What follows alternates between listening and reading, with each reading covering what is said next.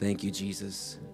The Bible talks about singing psalms and hymns and spiritual songs to yourself, singing to yourself. And I encourage you to look these songs up that we sing at church and use them as a tool in your walk with God during the week. So it's not just on Sunday morning, but, there's these songs that God reminds me of during the week, and just meditating on those lyrics, like you have always been faithful my whole life.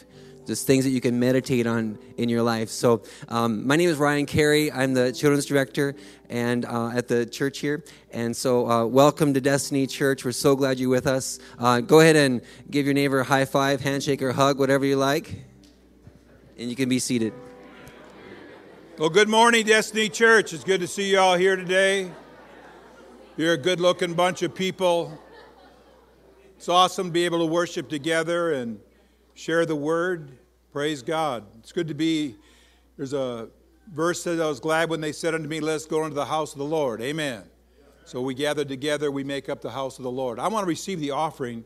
The ushers, please help me. If you're making out a check, you can make it out to Destiny Church. There's also another way to give it there on the screen, if you'd like to give that way. But making out your checks to Destiny Church. If you're giving cash and would like a receipt, one of these energetic ushers will give you an offering envelope as they run down the middle aisle. Just slip your hand up. It's always great to slip your hand up. You're wondering what you're committing to, but amen. Praise God. We're just so glad that you're here with us today. And it's exciting to be able to look into the Word and to give. Praise God. So let's just pray over our offering. Lord, we thank you that we can give. Thank you so much, Lord, that you promise to receive our gifts as we give willingly. We thank you, Lord. You said the gift is accepted if we give willingly. So we give willingly, cheerfully today. Thank you for accepting our gifts. Thank you, Lord, for the promise that you have made of us receiving back a bountiful return. We thank you for that now. We just pray a bless now in Jesus' name. Amen. Go ahead, man. You can pass the offering buckets. So as they do, I just want to mention a couple announcements here. Of course, Dave Wagner will be with us starting next Saturday night at 6:30 at the church here. Saturday night and Sunday morning he'll be here. So Dave has a prophetic ministry. He's been here a few times and we've really enjoyed his ministry. So he'll be here next week. So Saturday night at 6:30, then Sunday morning. And then also there's a Ladies Connect Thursday, June 17th at 6:30. And I guess everybody is invited to the graduation party today following the church service at the Destiny Fitness, which is up on the interstate there. So there's free food.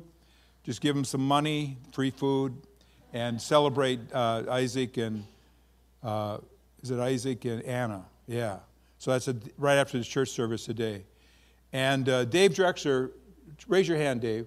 He's going to be in the foyer. If you have any updating of information, you want us to give some of your information, or want to have some questions about the church, or like Dave said last week, if you're mad about something, Dave said he's been in church for 66 years. He figures he can figure it out.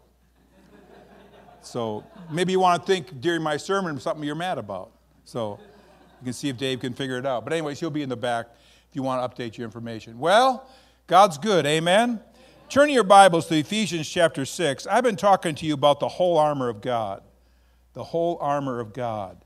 And last week we talked about the shield of faith. Every week I've been talking about a different piece of armor. And I think the last three of these pieces of armor are actually the most important. That's my opinion. It's the shield of faith, the helmet of salvation, and the sword of the Spirit, which is the Word of God. I think those are the most important. But anytime you're being attacked with something, the part that you're being attacked with is probably the most important, right? But this morning I want to talk about the helmet of salvation. Before I do, let me just recap one thing about the shield of faith. You know, the Bible says, above all, taking the shield of faith. And I think that's an appropriate phrase, above all.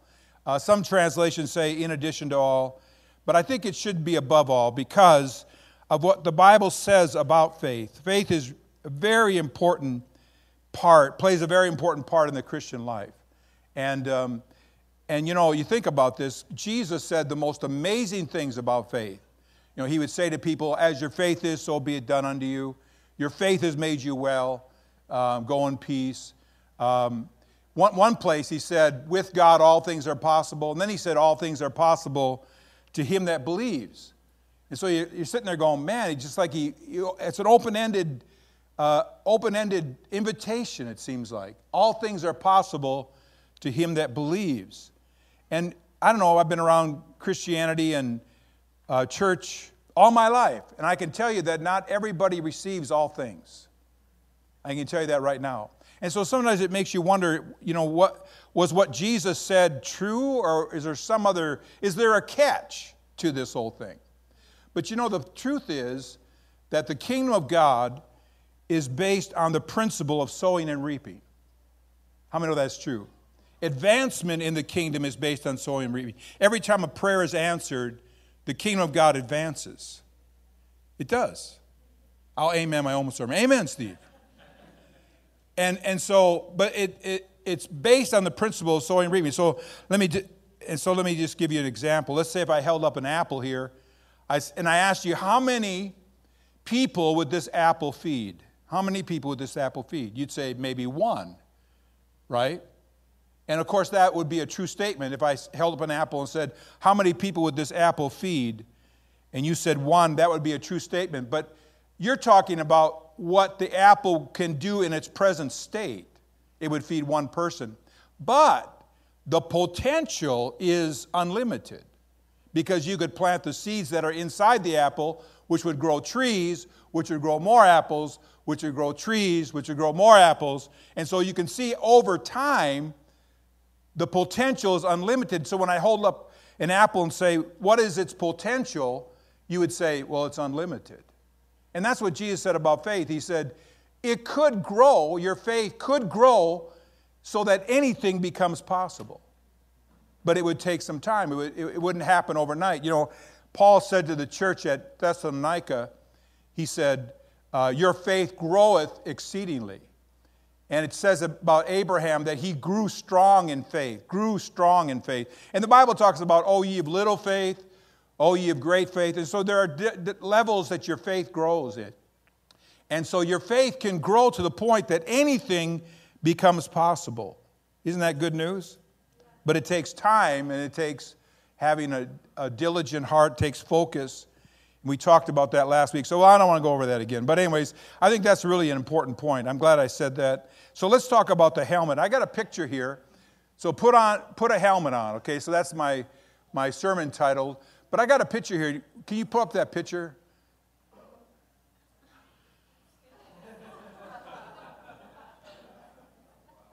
Don't you think that's a little extreme? I didn't make that up. I found that.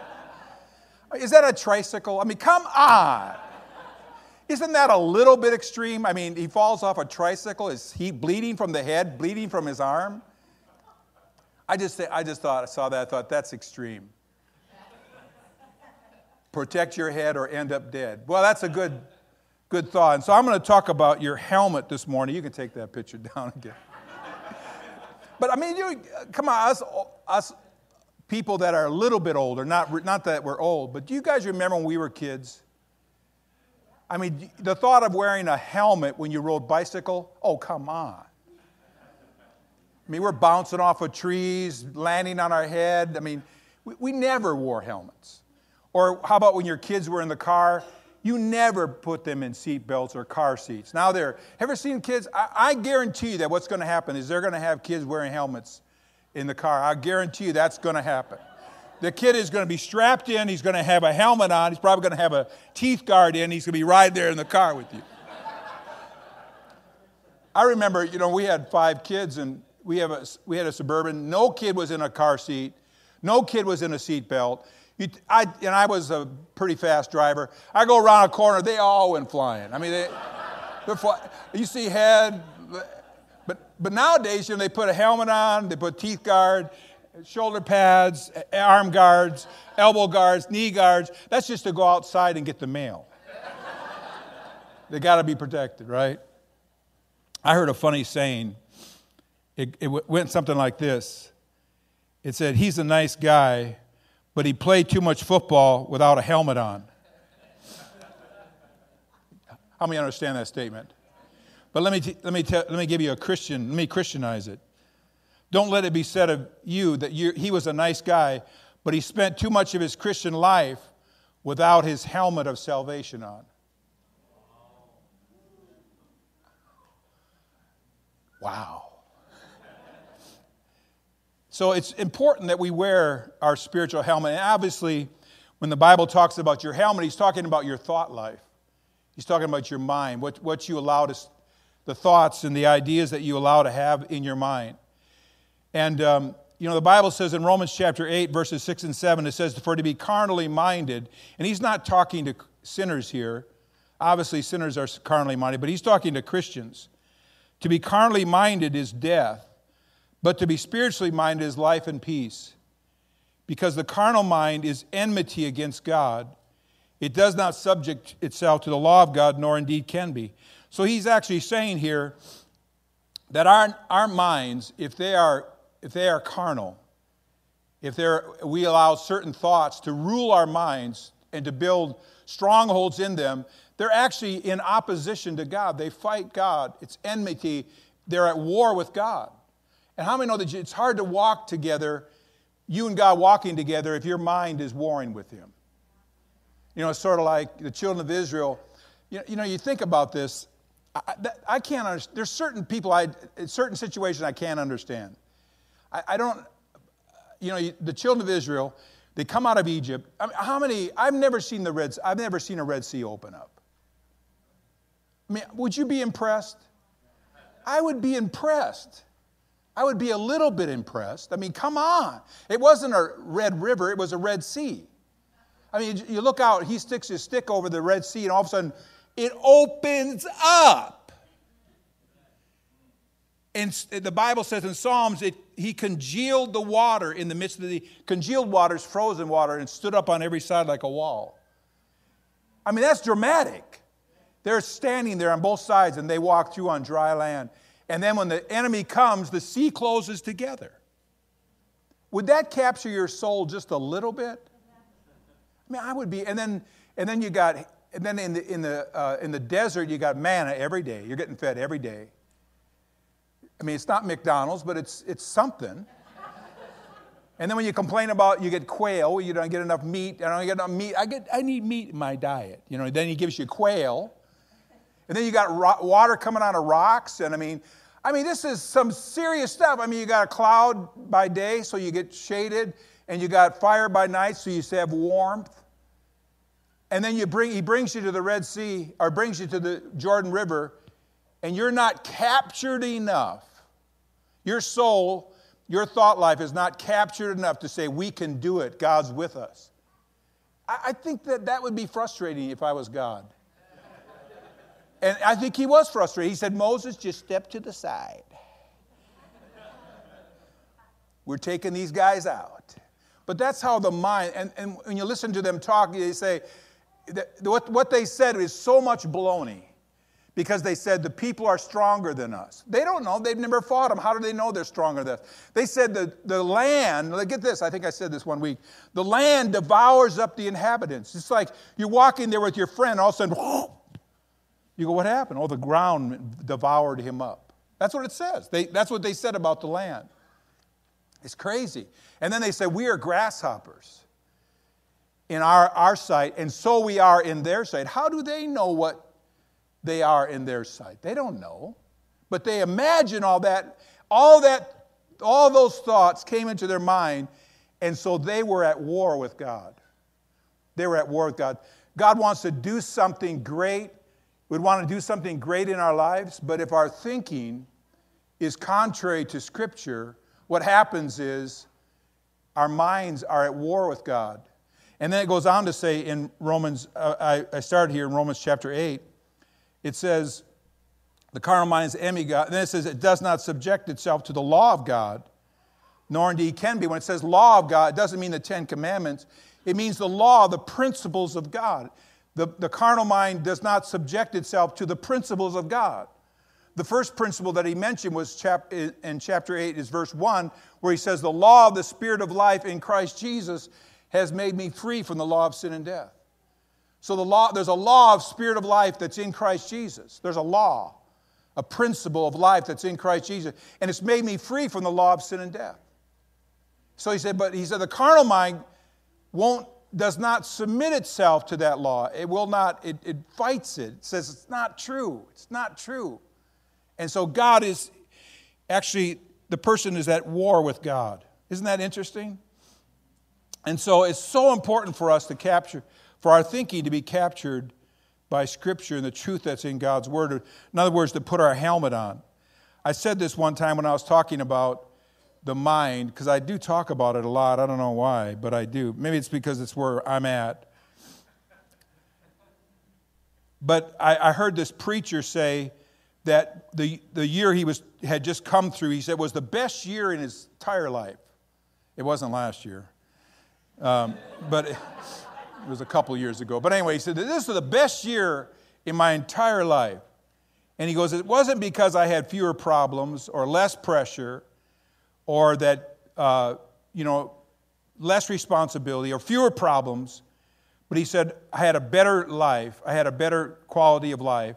And he said, the secret was I made a conscious effort. This is what he said. I made a conscious effort to take my thoughts captive to the obedience of Christ. Because there's nothing that affects the quality of our lives more than the way we think. There's nothing that affects the quality of our life more than the way we think. I mean, so you have to do a thought audit at times where you go, how am I thinking? What am I thinking? Are my thoughts fear, worry, lust, hate, unforgiveness? Is that what I'm thinking? Am I dwelling on? You got to do a thought audit from time to time, because sometimes we're going to go out ride our trike without our helmet on. And I don't want to put the picture back up there, but you... See, the mind is the scene of the most intense spiritual battles. The mind is the scene of the most intense spiritual battles. You cannot let a lie remain in your mind unanswered or unchallenged. You've got to challenge it. In other words, if when worry comes, what's going to happen? What's going to become of me, or what's going to happen in this situation? You can't just dwell on it. You can't just ponder over it and over and over it and just mull it over and over in your mind, because what happens is it produces something. Thoughts have the ability to produce after their kind. In fact, one statement that I'll make here sooner or later is that your life goes in the direction of your dominant thoughts. Because the Bible says, as a man thinketh in his heart, so is he. Not just a casual thought, but your most dominant thoughts right now, your life will go in that direction. So if you wanted your life to, you go, well, my life's going in the wrong direction. Well, I would do an audit, a thought audit right away. And I would check to make sure my thought life is not in the wrong direction.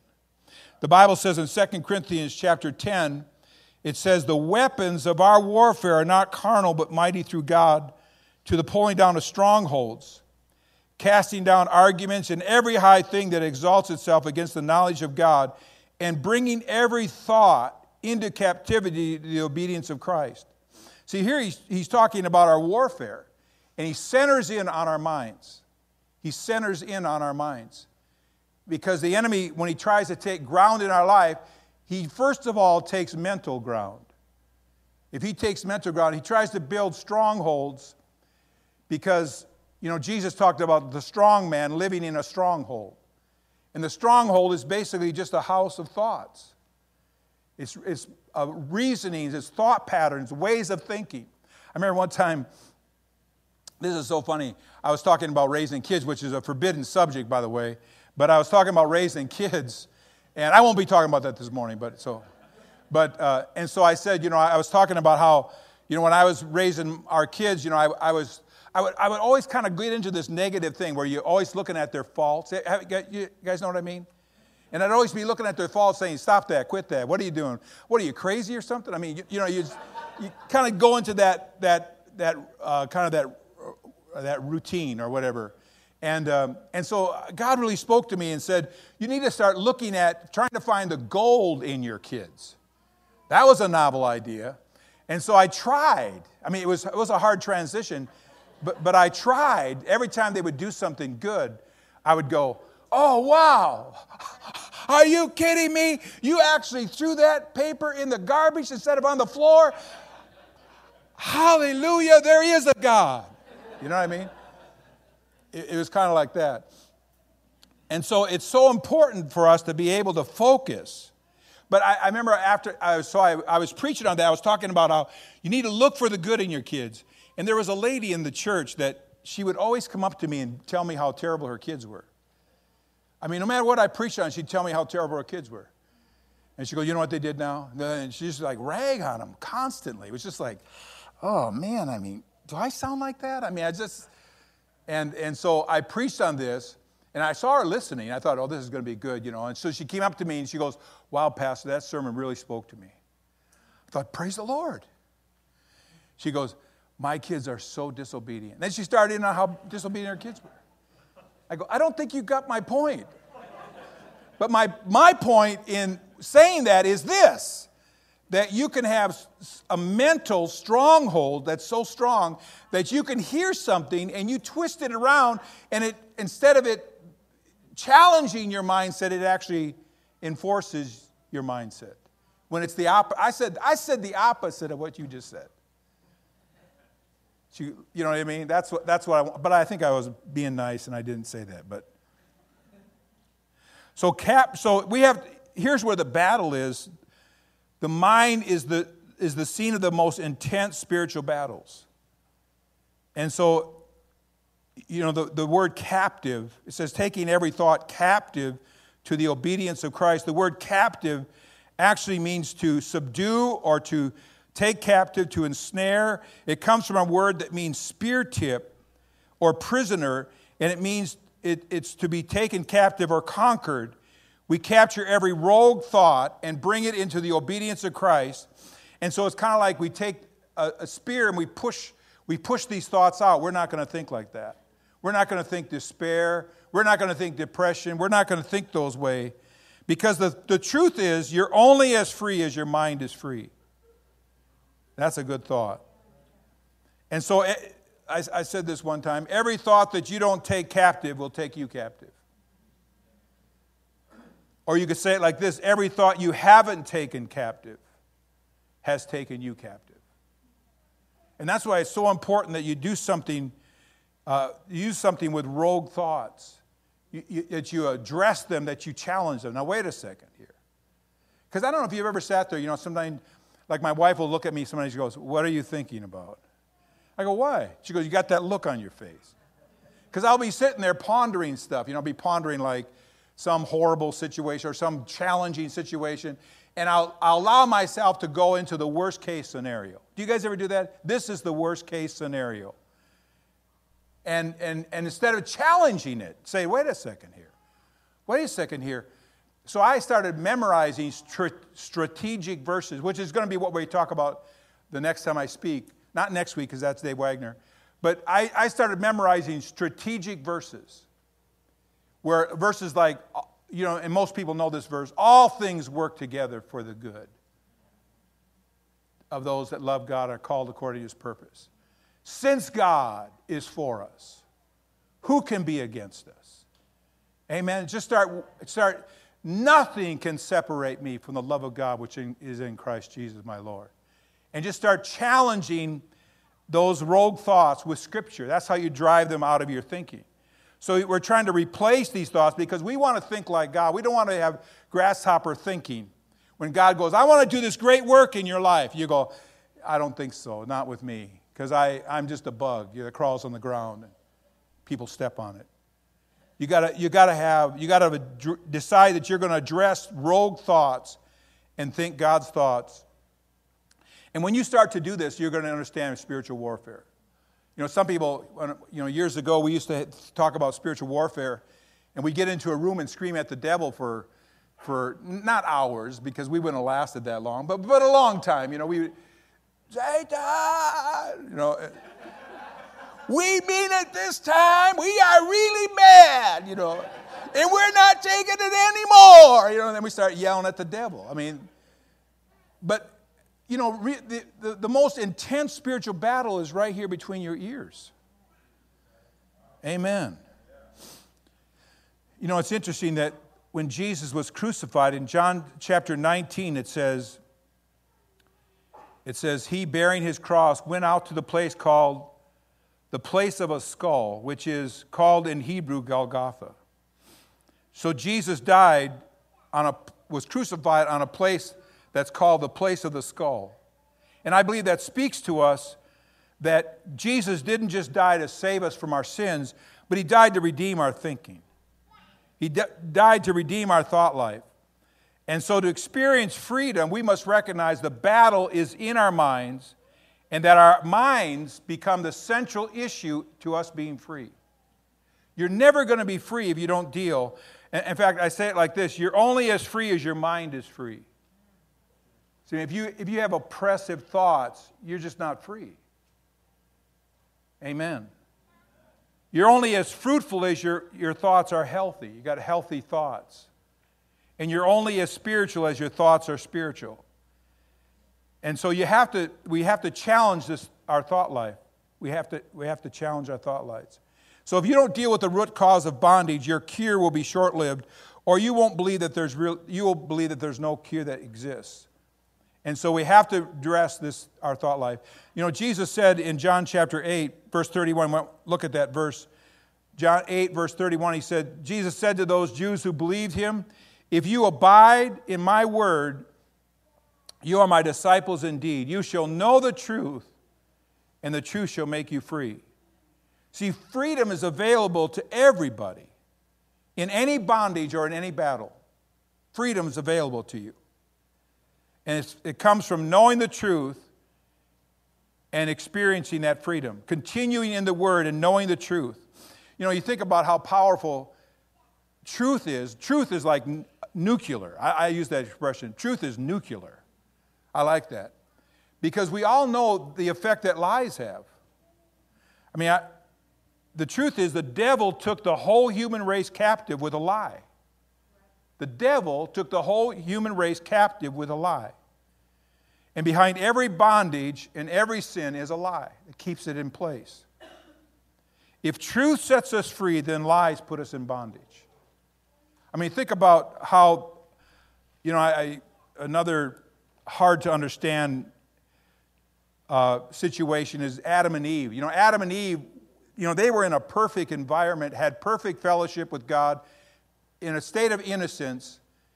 And, I mean, they didn't have the pressure that we have, the oppression or whatever that we have, the fears, the concerns that we have. They had none of that. They were just like, you know, tiptoe through the tulip type, two people, you know, just like, you know, skipping through there. I'm sure they were skipping, holding hands and, you know, look at this flower, you know, whatever, you know, it was like a perfect environment, just perfect. They just, you know, flowers were probably kissing them and just wonderful. Animals were, you know, butterflies, hummingbirds, all this stuff. You know, I'm just trying to create a picture with my mind, with my words here. So it's just a beautiful, beautiful environment of acceptance and love. But they fell from that place because of a lie. Because of a lie. Isn't that interesting? They lived in a perfect environment. They did not have a fallen nature. Everything around them was perfect. But it says that Eve kept looking and listening to the lies of the devil until she desired what the devil was offering her. A lie actually took her out. The same thing as Judas. Judas saw the most amazing miracles.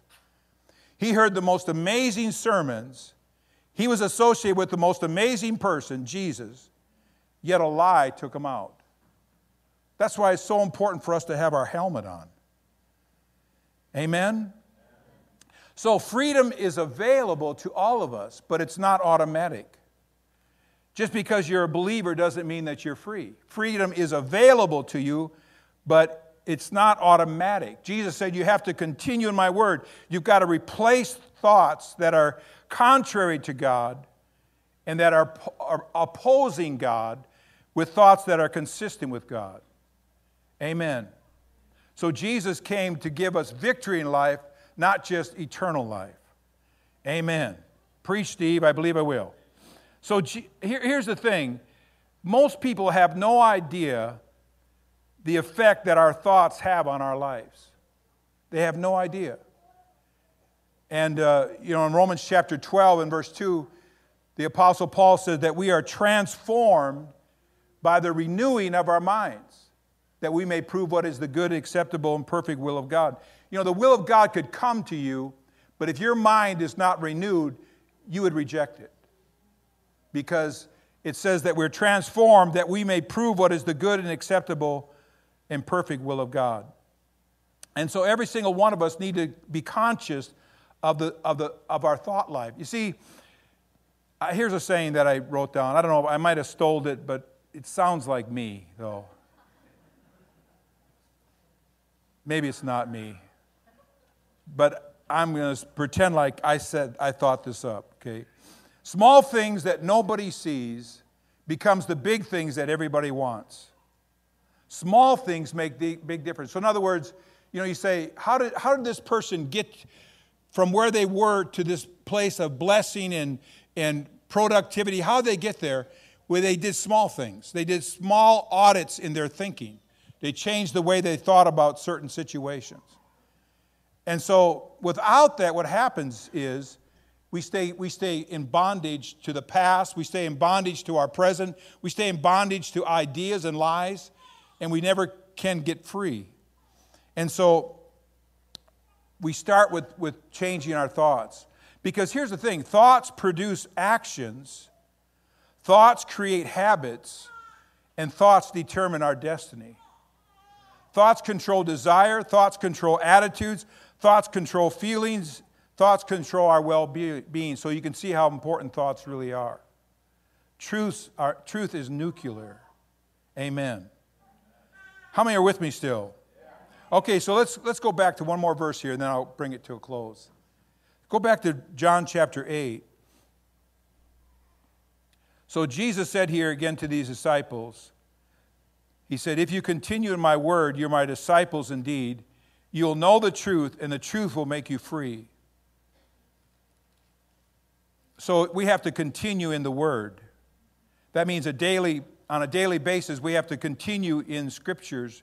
We have to allow our minds to be challenged, our thought patterns to change, so that we line up with Scripture. If you continue my word, you're my disciples indeed. You'll know the truth, and the truth will make you free. Now, what's interesting is you keep reading there. It says, they answered him, we are Abraham's descendants and have never been in bondage to anyone. How can you say you will be made free? Well, obviously that is a ridiculous statement because Rome was their masters at this time, so they were in bondage. But then Jesus specifically said, Jesus answered them, most assuredly I say to you, whoever commits sin or practices sin is a slave of sin. So they were talking about all this freedom and stuff, but he said, if you commit sin or you practice sin, you're a slave of sin. And then he said, a slave does not abide in the house forever, but a son abides forever. So he says the problem with sin is that if you don't deal with it, you don't address it, it kind of has a tendency to draw you away. That's what he's saying. You got to address the sin by addressing it with truth. And then he goes on to say, a slave does not abide in the house forever, but a son abides forever. Therefore, if the Son shall make you free, you shall be free indeed. So he's talking about freedom from sin. Freedom from sin. Remember what I said, that behind every sin there is a lie that holds that person in bondage. So truth is nuclear. Amen. Truth is nuclear. So the Son abides. So when we experience God's freedom, we want to abide in the house. You know, it's one thing about if you're in sin and you can't get free, what happens is you don't like necessarily be around people that are free. It's like, this is annoying to be around this person. They're worshiping like crazy. They're loving Jesus. They're witnessing. This is annoying me. You know, it's like, that's kind of how it goes.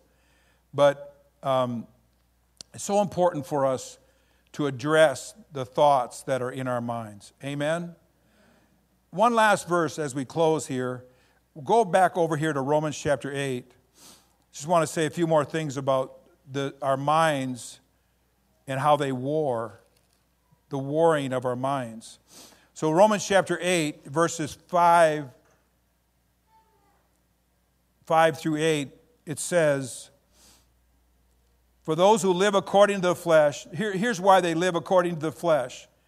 They set their minds on the things of the flesh. That's why they live according to the flesh. If you set your minds on the things of the flesh, your life goes in the direction of your dominant thoughts. The reason why your life goes after the flesh is because your mind is in that direction. But those who live according to the Spirit, in other words, you have spiritual thoughts. How many know that the Bible is God's thoughts, right? If you set your mind on the things of the Spirit, it's life. You'll produce the things of the Spirit. To be carnally minded is death. It's death to the things of God in your life. It's death to forward progress. It's death to spiritual relationships. It's death. But to be spiritually minded is life and peace. Because the carnal mind is warring against God. It does not subject itself to the law of God or the laws of God, neither indeed can be. So then those that are in the flesh cannot please God. So I wrote a few things down here that I want to close with. And so it's so important for us.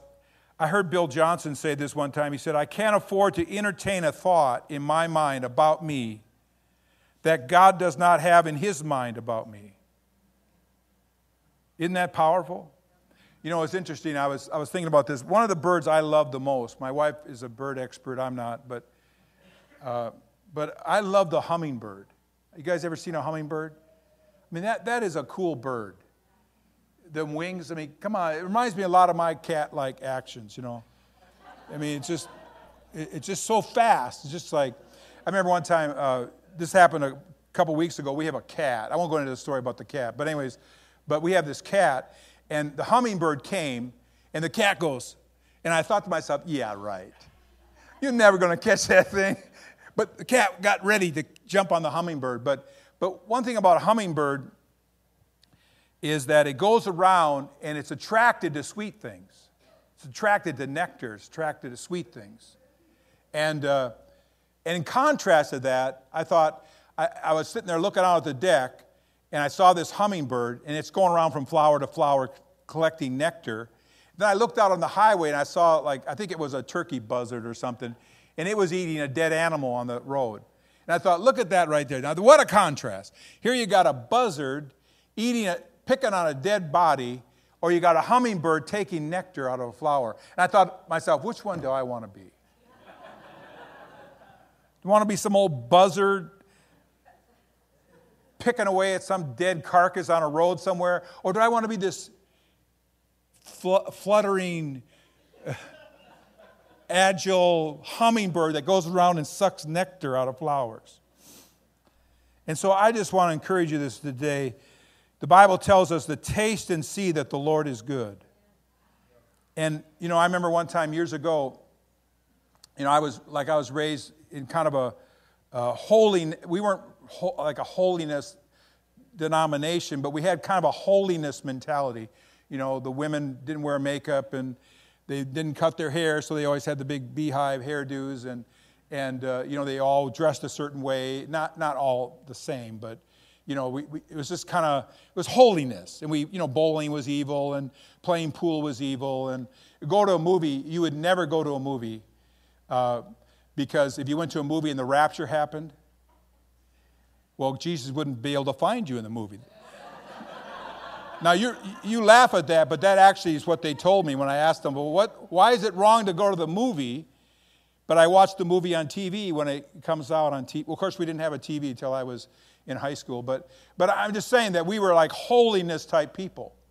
And so I remember, and so with that came a lot of condemnation, a lot of judgment, a lot of, just like you're not right with God and you probably never will be, so you might as well just, you know what I mean? Kind of a lot of that. And so I remember when I finally got saved, I listened to this sermon, and it was so positive and so dynamic.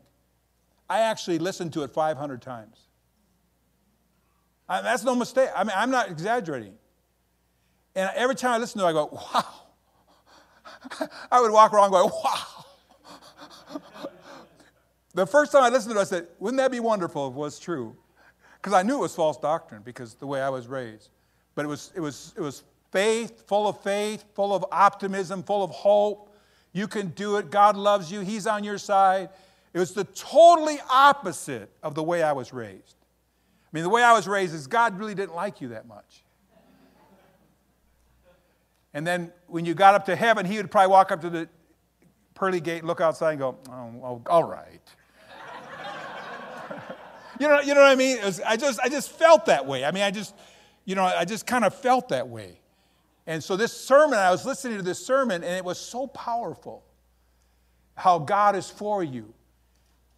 How God is on your side. That he's working on your behalf. Goodness and mercy will follow you all the days of your life.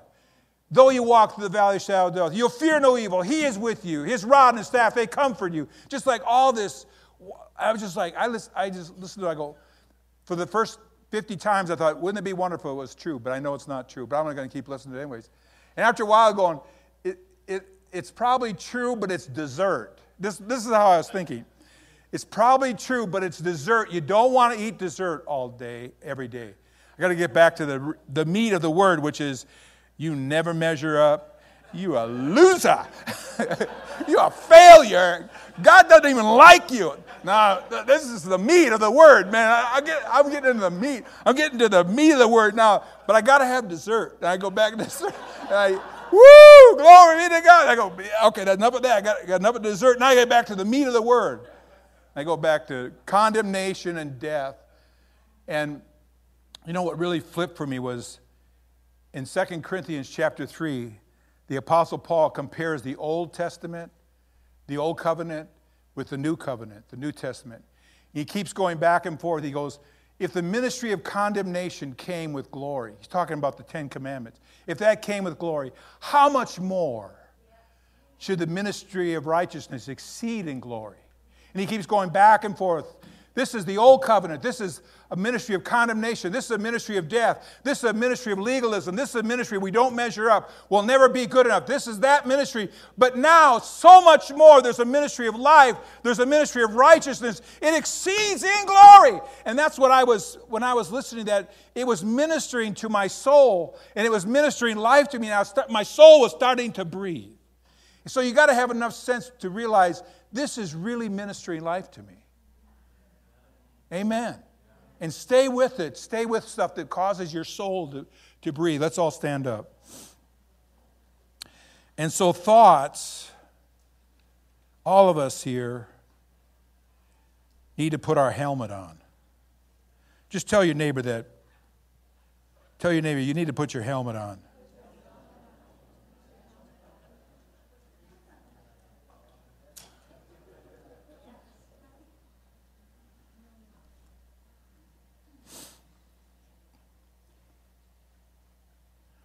See, when our thoughts move toward God, and you can. I heard this one guy said this, and I think this is true. He says, if you look at your thoughts, if they're not glistening with hope, because the Bible calls God the God of hope. How many of you ever felt hopeless? Man, have I felt hopeless at times. I realized this years ago that when the enemy attacks, it usually, like in Revelation, it says that the dragon opened his mouth like a flood. And it usually comes like a flood. We have a saying in the world that says, when it rains, it pours. And that's how it feels. It comes from everywhere. And he tries to get you in a hopeless situation, get you to feeling this is hopeless. There's no answer for me. It is hopeless. You're under demonic attack. And, I wish I could tell you that it's always easy to get out of it. But I tell you, sometimes it's a struggle. Especially if you've thought a certain way for a while, it's hard to dismantle it. It's hard to dismantle, strongholds.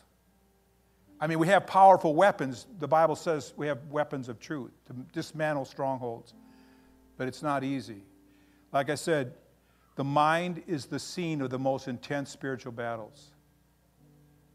You have to get to the point where you go, I'm not going to think this way. about my situation, about my life. I'm not going to think this way. I'm not going to think this way about my mate. I'm not going to think this way about my family. I'm not going to think this way. And you have to address the lies. Amen? You can't have a passive attitude. You know, we're talking here about warfare. You can't have a passive attitude in the midst of warfare. You've got to rise up. Amen? So let's just pray together. Hallelujah. Thank you, Jesus. Just bow your heads with me. Let's pray together. Thank you, Lord Jesus. Thank you, Lord Jesus. Thank you, Lord. Praise God. Thank you, Lord.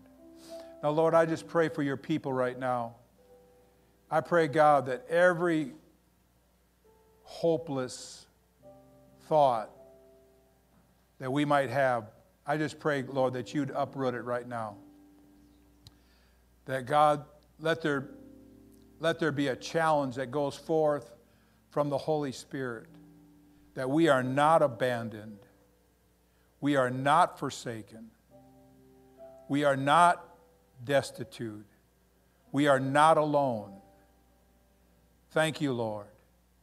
We are not alone, Lord. Hallelujah. We are not fighting this battle by ourselves, but you are for us. You said, since you are for us, who could be against us? You said, he that spared not his own son, but delivered him up for us all, how shall he not with him freely give us all things? Thank you, Lord, that we are more than conquerors. We are more than conquerors through him who loved us and gave himself for us. That nothing can separate us from the love of God that's in Christ Jesus. Nothing. Thank you, Lord. Hallelujah. Not heights nor depths, principalities, things present, things to come. Any created thing can separate us from your love, Lord. Thank you, God. Hallelujah. Thank you, Lord, that we are greatly loved. We are greatly loved and we are highly favored. And you are with us.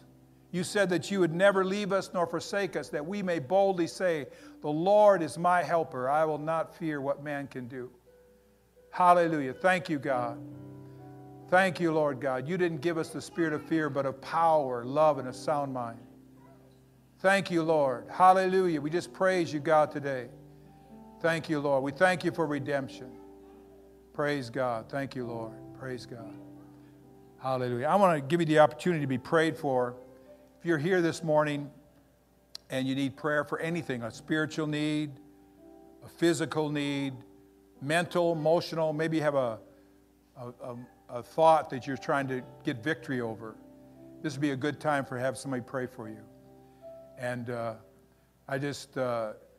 it's wonderful. Air conditioning. Isn't air conditioning wonderful? And we're going to leave the building here in a minute, or maybe in a few minutes, and it's going to become challenging. 99 degrees. Is that what it is today, 99 degrees? Something like, everybody's going, blah, blah, blah, blah. Something like that. But anyways. But it's been good to be in the house of the Lord with you guys. And we have a coffee bar out there. And remember the graduation party at the DF. After you fellowship for a while, you can make your way over there. It's free food.